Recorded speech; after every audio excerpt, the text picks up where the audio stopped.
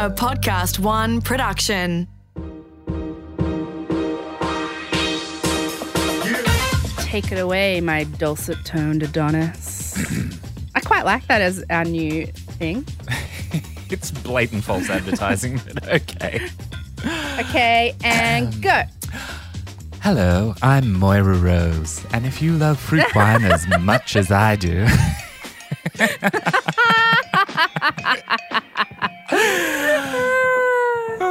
come taste the difference good fruit can make in your wine.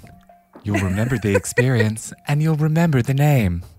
Herbervlier. Bingley Bideen. Ling Bing.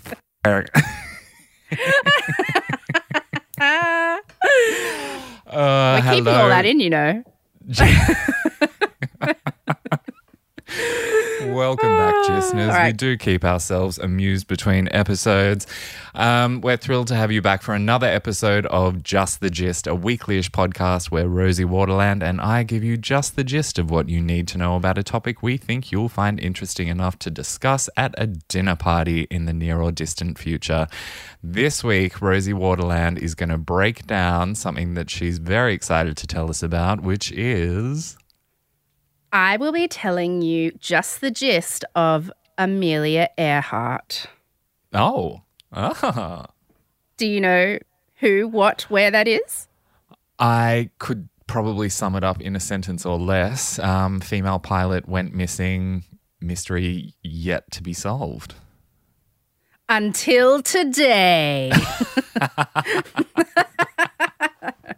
Bum, bum, bum. I watched a lot of Unsolved Mysteries and I think I've cracked it. We are breaking this wide open. You heard it here first. But before we break that wide open, shall we do some breaking news? Breaking news. I got the scoop. See, extra, read all about it. Breaking news. Look, I'm going to say there's not a lot because we're recording these episodes back to back. So in the last 10 minutes, you went to the toilet and I sat here and scrolled through my phone. But I will say that something I've been dying to talk to you about, breaking news-wise, is there's a podcast I love that I've mentioned before called You're Wrong About, who do really deep dives into topics. Like I always say, they give you enough information that you can have a degree in something. We give you enough information to get through a dinner party, right? So during Corona, they have been putting out extra episodes just because they're like, everyone's at home, why not do it extra episodes? But because what they do takes so much work, they can't put out an extra episode every week or whatever because they spend like months researching each episode. So they've started doing this thing where they read, like somebody reads a book and then they just recap the few chapters of the book they've read each week. And the book they're doing at the moment is Jessica Simpson's memoir that just came out. So once a week, You're Wrong About, the host, Michael Hobbs, talks to the other host, Sarah Marshall, about each section of the Jessica Simpson memoir that he's up to. And they talk a lot, like in depth about like, you know, what she's written about and what the time in the 90s was like. And I am so addicted to it. So like at the moment they've gone through all the stuff she wrote about trying to audition for the Mickey Mouse Club and getting rejected, and then in high school signing her first record deal, and then when she meets Nick Lachey and marries him, and she like gives a lot of goss in the book. And it's great because it's the kind of book that I can't be bothered reading myself, but I super duper want to listen to someone else tell me like what's in it in a funny way. So I highly recommend going and listening to You're Wrong About, the Jessica Simpson memoir episodes, because they're amazing. Good tip. Thank you very much. So that's breaking news of what I'm listening to this week. Are you listening to anything good or watching or, you know, anything? I've had this waiting for well over a year for me to listen to the audiobook of The Disaster Artist. So it was recommended to me by a friend, and I thought, okay, I don't need to read the book or listen to the book because I've seen the movie with James Franco and his brother, and it was fantastic. Anyway, I decided didn't we see that together? Possibly. Yeah, I think we did. Yeah, we did. And it was sensational. And I needed something to listen to while I was like clearing logs out of the creek up here on the farm, and decided to give it a go. It is absolutely brilliant because Greg Sestero is a really, really good writer. He reads it himself, and he actually does Tommy Wiseau's accent so perfectly. So even if you've read it, I recommend that you download it on Audible and listen to it because it is 5 stars gold. See, that makes me feel like a dick because I've always assumed that. So for people who don't know, The Disaster Artist is a book written by a guy who made a movie with a man called Tommy Wiseau in the 80s. And he was basically like a total amateur who just had a lot of money and decided he wanted to make a movie himself. And Greg, what's his last name? Sestero? Sestero, yeah. He got cast in the movie, and the movie ended up becoming famous because it was so bad. And that was... Yes. And so anyway, he wrote a book about it. But I've seen interviews and stuff with Greg, and I just assumed that he would not be a good writer and it would not be a good book. So I was like, because he just seems a bit of a sweet dummy. Right. Well, he did have a writing partner. So maybe all credit goes to the writing partner. But the turns of phrase are absolutely fantastic. And in terms of performance from Greg of delivering lines in Tommy Wiseau's voice, it is brilliant.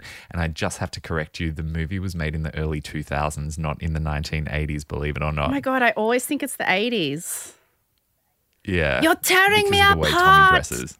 Who is it? Lisa. Lisa, you're tearing me apart, Lisa. I did not hit her. I did not. Oh, hi, Mark. Oh, hi, Mark. Oh my God. If you don't know what we're talking about, it's really... Just go and watch The Room and watch The Disaster Artist. The Disaster Artist. And listen to the book. And then listen to the book. Also, I've been watching The Great on Stan, which is about Catherine the Great, and it has... Dakota Fanning's much more talented little sister, which is nuts because Dakota Fanning's amazing, and Nicholas Hoult. And it's by an Australian filmmaker, by the way, called Tony McNamara, who's amazing, and it's really funny and good, and everyone should watch it. Any more breaking news? Your hair's looking fabulous. No, my hair's looking just out of control. It is so blonde. Wild. I know, it's ludicrous. I got my lashes back. Yay! And they're big and fat, and I feel Do they feel really beautiful. heavy? Yes, it feels weird. And I also probably shouldn't have gone as big because, okay, so shout out to Lady Lash they're in Newtown, Gosford, Parramatta. I go to Newtown. Oh, and in Sydney CBD now. And I literally was so excited to get my lashes back that I texted the owner of Lady Lash, Charlotte, and told her that the date for salons being reopened had been announced before she even knew. So that I was on top of it for even the owner of the salon. And so then she 10 minutes later, she's like, I'm on my way. There's already 300 phone calls. Like they were shockers. Like people were despo. So I went in yesterday and I was like, pile them on my face. And then afterwards I was like, whoa, that is, when you haven't had lashes for a while, it's confronting, but I love them. I feel amazing. I feel like a glorious dairy cow. So I'm very excited to have them back. And that is according to you and I, because we're not qualified to give anyone the news in these trying times. Rosie and Jacob's breaking news. All right. Are you ready for this week's topic? Amelia Earhart. Let's go. Amelia Earhart. So, yes, you were right. She remains, I guess, the most famous female airline pilot in his airline. Let me start again. No, keep that in, Felix. People need to know. I just saw him go to note to take that out. No. We're not embarrassed here. This is how it goes. We're not perfect. You get the warts and all with just the gist. Warts and all with us. Amelia Earhart, arguably the world's most famous female pilot. There we go. She was flying a solo trip around the world, the first woman ever to do so. The plane disappeared and she'd never been found, and nobody really has ever been able to confirm what happened to her. Or, like I said, until today. Maybe. If, we need the many YouTube rabbit holes I went down will solve this mystery. Mm-hmm. So she was born in 1897 in Kansas, and her childhood was whatever, normal. She was apparently a tomboy and very adventurous, blah, blah. This is just the gist.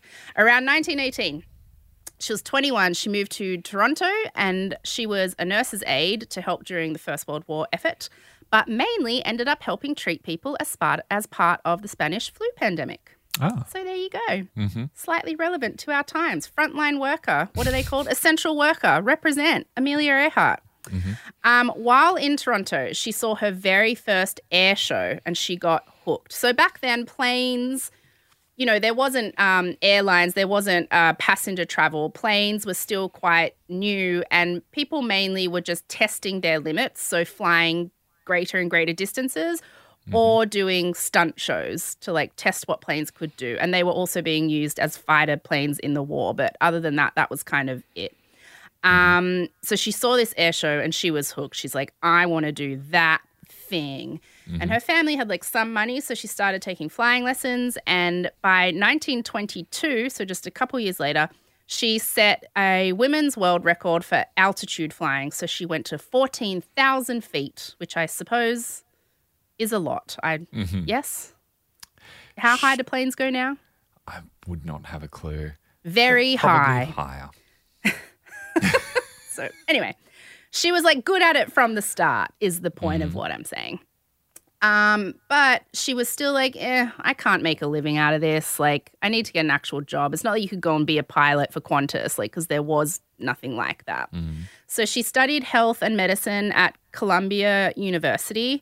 But her dad, who was an alcoholic, kind of lost a lot of the family's money and she couldn't afford to keep going there. So she dropped out of uni and became a social worker in Boston. And she was working her butt off because she would spend all her spare money on flying lessons, flying training, whatever. And on her days off, that's all she would do.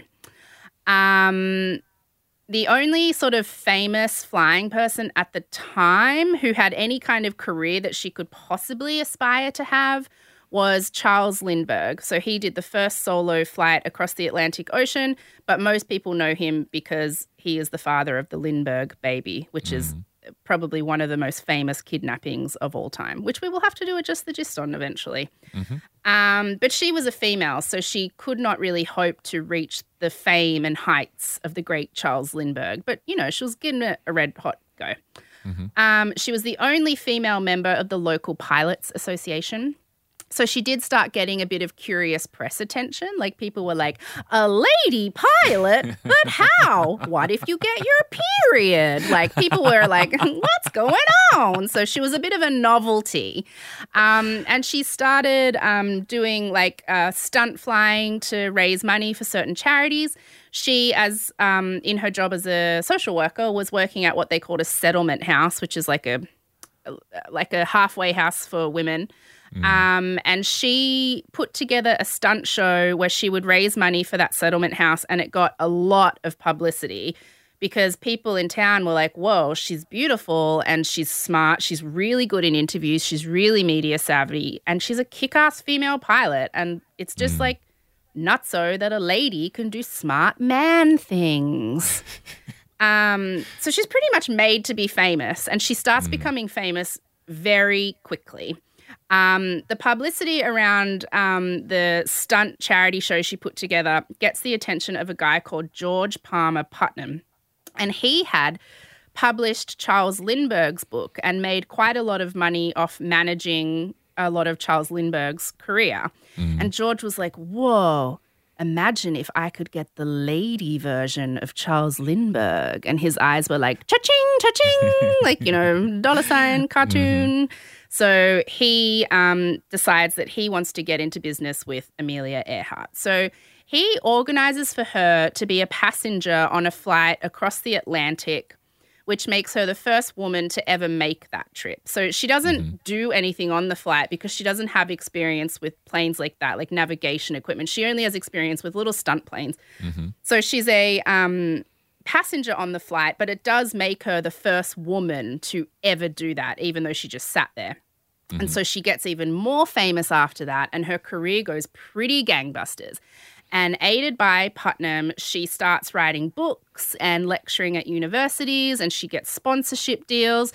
She basically becomes like the 30s version of a pilot influencer. You know what I mean? Like she's famous for being a pilot, and she just goes around the world talking about being a pilot. People were flying her, like paying her to fly now, so she doesn't have to pay for her stuff anymore, because I guess it's that version of being sponsored. In 1935, Time magazine named her the world's #1 air woman. And then Putnam was like, hey, let's get married. And because she was so kick-ass, she said no a bunch of times. She's like, no, we're business partners. Like, no thanks. But she finally agreed, but only, she said, if she could keep her own name and if they agreed to call it a partnership with dual control. No messed up gender dynamics for Amelia Earhart. And I love this so much. On the day of the wedding, she had a note hand-delivered to Putnam that read, I want you to understand that I shall not hold you to any medieval code of faithfulness to me, nor shall I consider you bound to me similarly. I may have to keep some place where I can go to be by myself now and then, for I cannot guarantee to endure at all time the confinement of even an attractive cage. I love her, and I am using that clause. Yes. So on the morning of her wedding, she sent him a letter going, we both get to sleep with other people and I get to go wherever I want all the time. See you at the end of the altar. She's a legend. And this, by the way, is at a time when I believe that they genuinely thought that if women flew, that it would do permanent damage to their uterus because the momentum was going to be so great that it was basically just going to blow up all of their ovaries inside them. So I love the fact I didn't know that. Yeah. It was some sort of nonsense. I mean, this is only like a few decades after they were telling women that you'll develop bicycle face and permanently damage your lady bits if you ride a bike. So you can imagine how much they were resisting women getting on board an aircraft.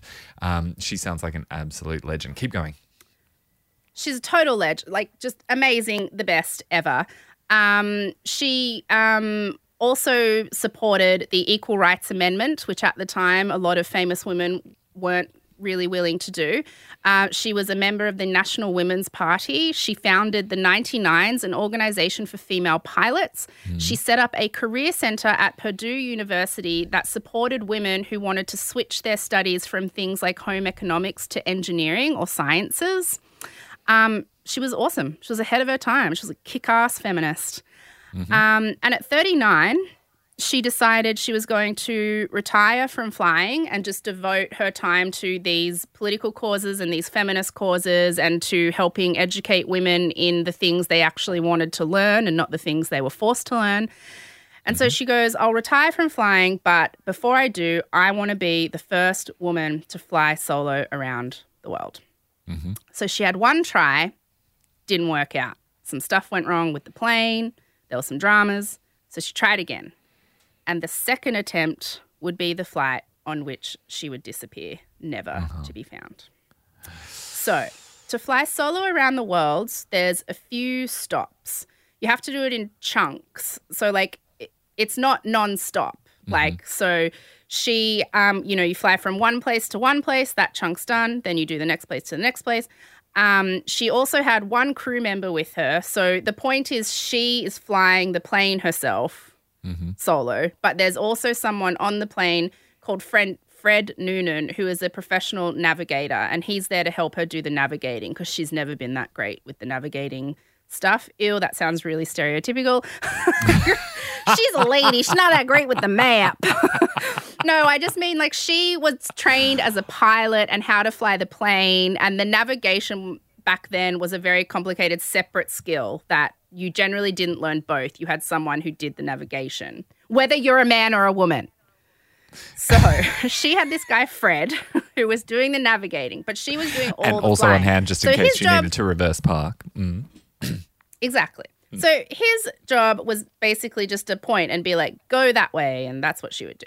But what's interesting is there had originally been Fred Noonan and a radio operator, but there were so many problems with that first attempt that the radio operator was like, I'm outie. I am never getting back on that plane or in a plane with her ever again. So they had a radio, but they didn't have a professional who knew how to operate it. And they both had a fairly rudimentary understanding of how to operate the radio. So on July 2, 1937, they were nearly finished. They had only 11,000 kilometres of a 35,000 kilometre trip to go. They were in Papua New Guinea, and the last part of the trip was going to be over the Pacific Ocean. So they had left California on May 20. They stopped in a bunch of places, including Darwin. They stopped in Darwin, which I never knew. On June 29, they landed in Papua New Guinea, and now the plan was to fly to a little island called Howland Island. From there, they'd go to Hawaii, and from Hawaii back to California. So they were nearly at the end. And it was like the start of July, so it had been a couple of months. Like, it takes a while. It's pretty intense. I feel like they'd both have really bad hemorrhoids because my grandpa in World War II was the guy who sat in the back of the plane with the shooty thing. Yeah. And I remember like saying to him like, oh my God, Grandpa, like World War II, was it like traumatic? Like, was it really bad? And he'd always just said the worst part of the entire war was the hemorrhoids you got sitting on the little metal box seat in the plane. Like, why couldn't they just give us a bloody cushion? The worst part of the war. So whenever I was read the this, hemorrhoids. was the hemorrhoids. Whenever I read this, I'm like, man, they must like, that'd be uncomfortable. You're sitting in this little metal thing and it's basically a tin can with wings is what we're talking about.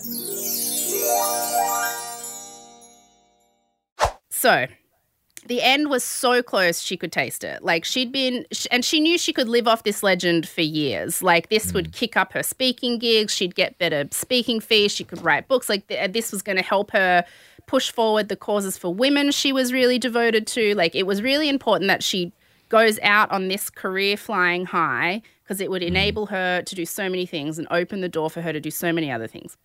So they take off from this little airstrip in Papua New Guinea on July 2. And then nothing. They're meant to land at Howland Island to refuel, and they never land there. So the US government sends out a massive search party. No trace of them is found. And although she's eventually declared dead a few years later, so Putnam, her husband, can remarry because he can't remarry until she's declared dead. Technically, if you go to Wikipedia today, her official status is missing for 82 years, 10 months, and 30 days. That's as of today. So what happened, Jacob? Well, let's have a look-see. There have been lots and lots and lots and lots of crazy theories about what happened to Amelia Earhart.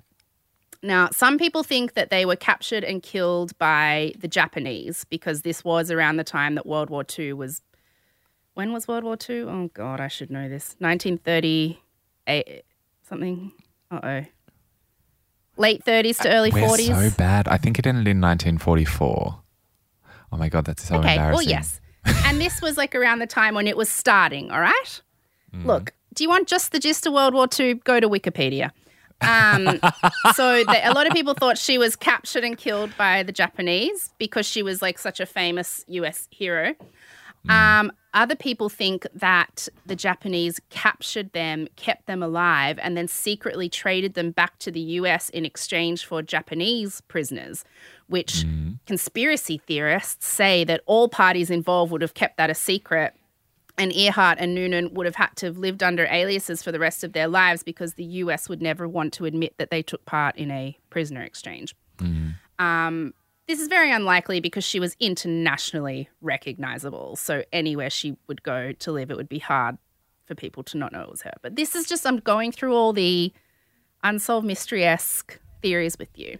A woman actually went on Unsolved Mysteries in the 90s to say that she witnessed Amelia Earhart's execution. She was working on a little island in Japan, and Amelia Earhart landed there, and they killed her, and she watched it. But, you know, it's her word against everything else. So who knows? But she insists that she saw it. There was also a rumor that the disappearance had been faked by the US government so that Amelia Earhart could be a spy for US Army intelligence. But this rumor likely started because a few years after she disappeared, a movie was made sort of based on her story about a popular female pilot who disappears and then turns up later as a spy for US Army intelligence. So people think that, like, they watched that movie and then just attributed the story to her. Over the years, there's been a bunch of photos that have popped up that people insist are Earhart and Noonan in various places, like on various islands. Like, you know, a photo of some islanders, and in the corner of the photo is a man and a woman just sitting at a table, and people are like, it's them. But most of those photos have been debunked. A pretty cool one that I remember even I got into a couple of years ago was there were two skeletons found side by side in a hut in an island in the Pacific, surrounded by their belongings in a way that suggested it was their final resting place, like they had been buried there, like, or like placed there like that. People flipped out that it was them and they'd crashed on an island and fallen in love and lived there together. But then it's like, how did they just lie down and surround themselves with their things and then die at the same time? Like, so it was probably local natives who had been laid to rest in a traditional way according to their culture. Could they do any sort of dental record check or DNA or anything along those lines? We'll get to that. Okay. So even Robert Ballard, the man who found the Titanic, he got pulled in for a while to search for the wreckage because they could never find the wreckage anywhere, and he became convinced he could find it. And there's all these articles before he went on his journey, like so cocky that he was going to find it. And then I couldn't really find anything about what happened, and I think that's because he didn't find it, so he just kind of slunk away and he never found it.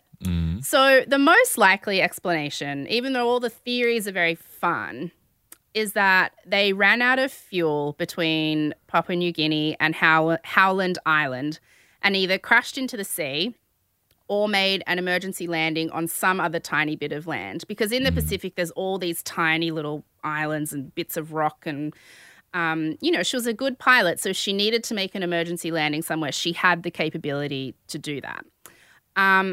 So they had enough fuel to get to Howland Island, but only if they were quick sticks about it. Like they had to just leave the airstrip they were on, get to Howland Island, refuel, go to Hawaii.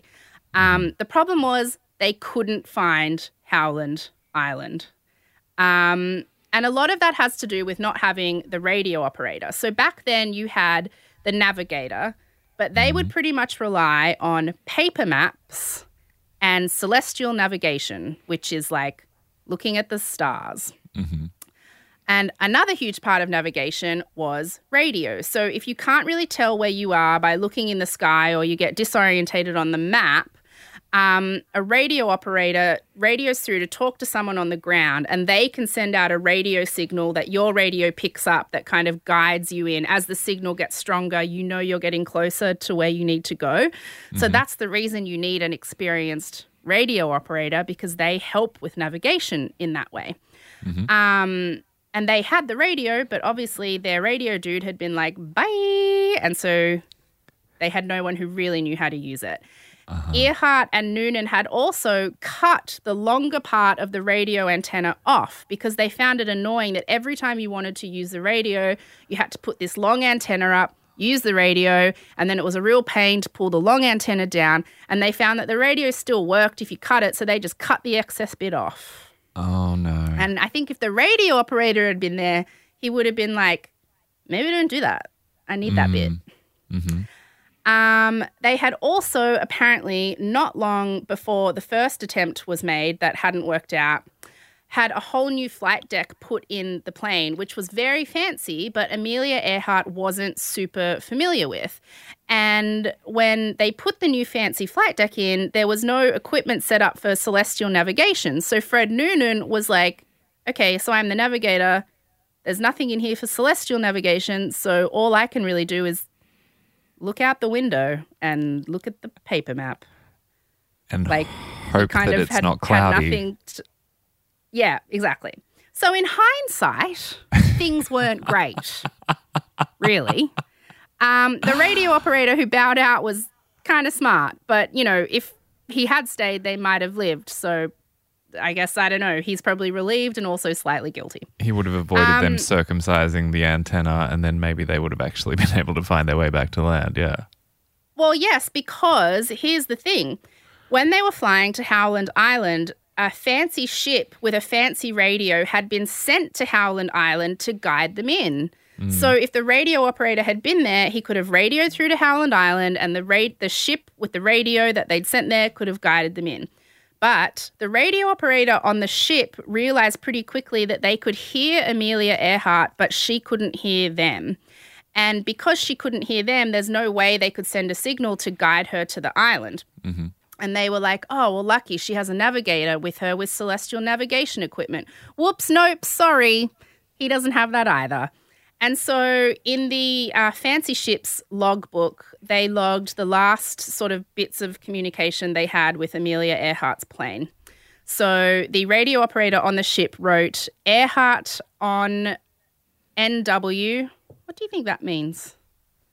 On Northwest? I don't know. I guess so, yeah. Earhart on NW says running out of gas. Only half an hour left. Can't hear us at all. / we hear her and are sending signal same time constantly.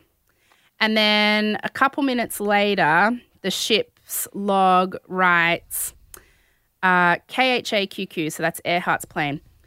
Earhart's plane message. Calling Itasca. We must be on you but cannot see you. Gas is running low. Been unable to reach you by radio. We are flying at a 1,000 feet. And that was the last message they ever got from her. So clearly they were running out of fuel. They couldn't find the island. They couldn't hear the radio signals. They didn't know what to do. So that doesn't seem to be in dispute, that they ran out of fuel and had to do something. Mm-hmm. But what we don't know is whether they just crashed into the sea and sank and died, or if they made it to another little island and like lived there for a bit and fell in love and got married or got murdered by the Japanese or what. The theory that is most likely is that they did make it to another little island, basically a tiny, tiny, tiny bit of land and rock called Niku Maroro.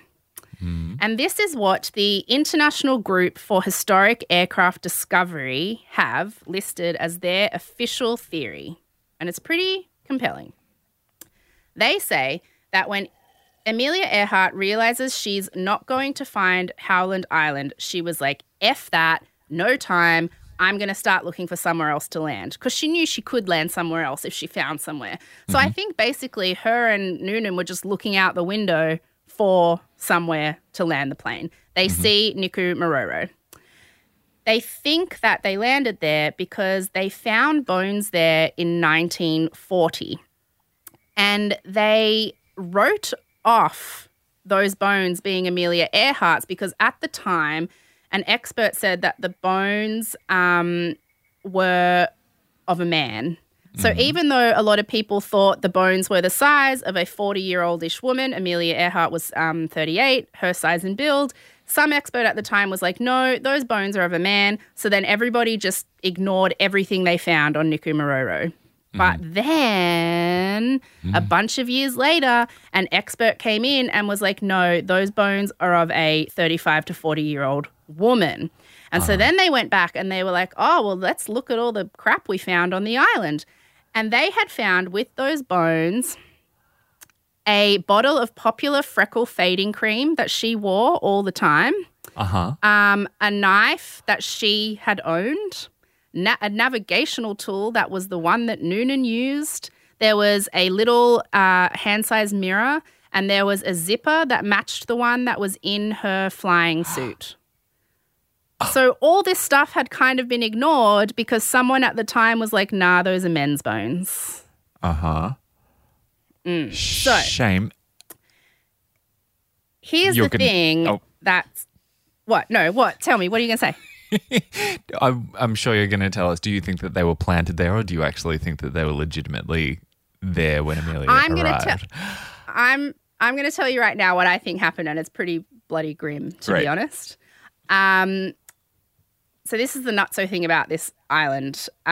Because they found all the stuff in 1940 and the plane went down in 1937, that means that whether she and Fred landed on the island or not, they can't have lived for more than 3 years, because when they went to the island 3 years later, they were dead. They did know how to catch fish and survive and live in the wilderness if they needed to. And there was, when they went to the island in 1940, remnants of a campsite there. So there had been people on this uninhabited island. There had been people who had set up some kind of campsite. But there was no fresh water, so they eventually would have become pretty exhausted. It would have been difficult for them. And on this island, there's a lot of crabs. Okay. So the, what did I call it before? The International Group for Historic Aircraft Discovery think that Amelia Earhart and Fred Noonan landed on this island, survived for a few days, and were then eaten by thousands and thousands of tiny island crabs. So, now there was initially a theory that, because on this island there's something called giant coconut crabs, which can grow up to 3 feet in length from leg to leg. So people were like, oh my God, how horrific, they got attacked and killed by giant crabs. But the official, oh God, I can't keep going back to look at what it's called, Group for Historic Aircraft Discovery, went to the island when it was discovered that the bones were of a woman and that all the belongings were Amelia Earhart's. They were like, well, this has to be where she died. Let's go check out the island. And so they went to the island and realized that the massive coconut crabs are not very aggressive. They're really shy. There's not many of them, and they don't really like eating flesh of animals. They eat kind of other stuff. The problem, they say, were the strawberry hermit crabs, which are very, very, very, very, very small, but there are thousands upon thousands of them, and they blanket the floor, they climb the trees. He said that when we were investigating the site, you sometimes felt like the ground was moving, but then you looked and you realized it was just blanketed in these crabs. And he said as soon as we took a lunch break and opened the cooler, they could smell the food, and they just, like, thousands of them descended on us. And if you were sitting still for more than a second, they would start nipping at you. And so if you, like, lie down to rest or take a nap or don't appear to be moving, they just start pinching your flesh, like eating you. Shut up. And so they think that Amelia Earhart and Fred Noonan, if Fred Noonan survived, because they never found his bones, so either he didn't survive and she was there on her own, or he did survive and he was just completely eviscerated. They think that what happened was they got there, they built a campsite, they survived for as long as they could, but with no fresh water, they eventually got too exhausted to move, lay down, couldn't do anything, and thousands of little crabs came over and ate them alive. So the president of this historical society says, quote, she could have been lying there, not dead, but too exhausted to move, and have been eaten alive by thousands of those little bastards. They even, to test their theory, conducted an experiment on the island to see how long it would take for strawberry hermit crabs to completely eat through a body, like stripping all the flesh from the bone. So they put a pig carcass, a giant pig carcass, around the same size as a human woman on the island, and within 12 days, the tiny strawberry hermit crabs had licked the bones clean. That is so creepy. And just to punctuate how creepy that was, the door here blew open with the wind in this really slow, eerie way as you were explaining that. Hang on one sec. It's like spiders, but sea spiders. Yes, that's what I think they are, arachnids. But, thousands and thousands. That is such a great... And the nutso thing, that is like most likely what happened because it's not really disputed that that was her stuff. Yeah. And I mean, it is just, it's not that it's not disputed, but it's like, well, that's her stuff.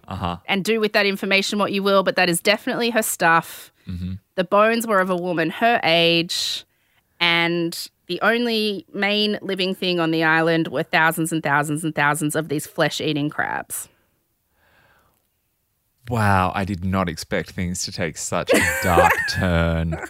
I know. Jaw just won't open far enough. That's how she went. Oh. Now that is an awesome factoid for a dinner party, my friend. Like, no kidding. Nobody thinks. Especially satisfying Nobody if you're knows eating that. seafood. Totally. Get your revenge on the people who killed hero Amelia Earhart. Wow. Like, I'd never heard that theory in my life. And is that pretty widely accepted now? Well, I mean, it's like I said on, Wikipedia, it still said she's missing for 80 years, blah, blah, blah, days and counting. People still say that there's no official, like, she's still considered missing. Mm-hmm. But from everything I read, and look, I'm giving you just the gist, so I'm hardly an expert in this. To me, it seems like that is the most widely accepted theory, is that she died on that island. Mm-hmm. Whether or not it was crabs, I guess, is up for debate. But if she died on the island, it is most likely it was the crabs.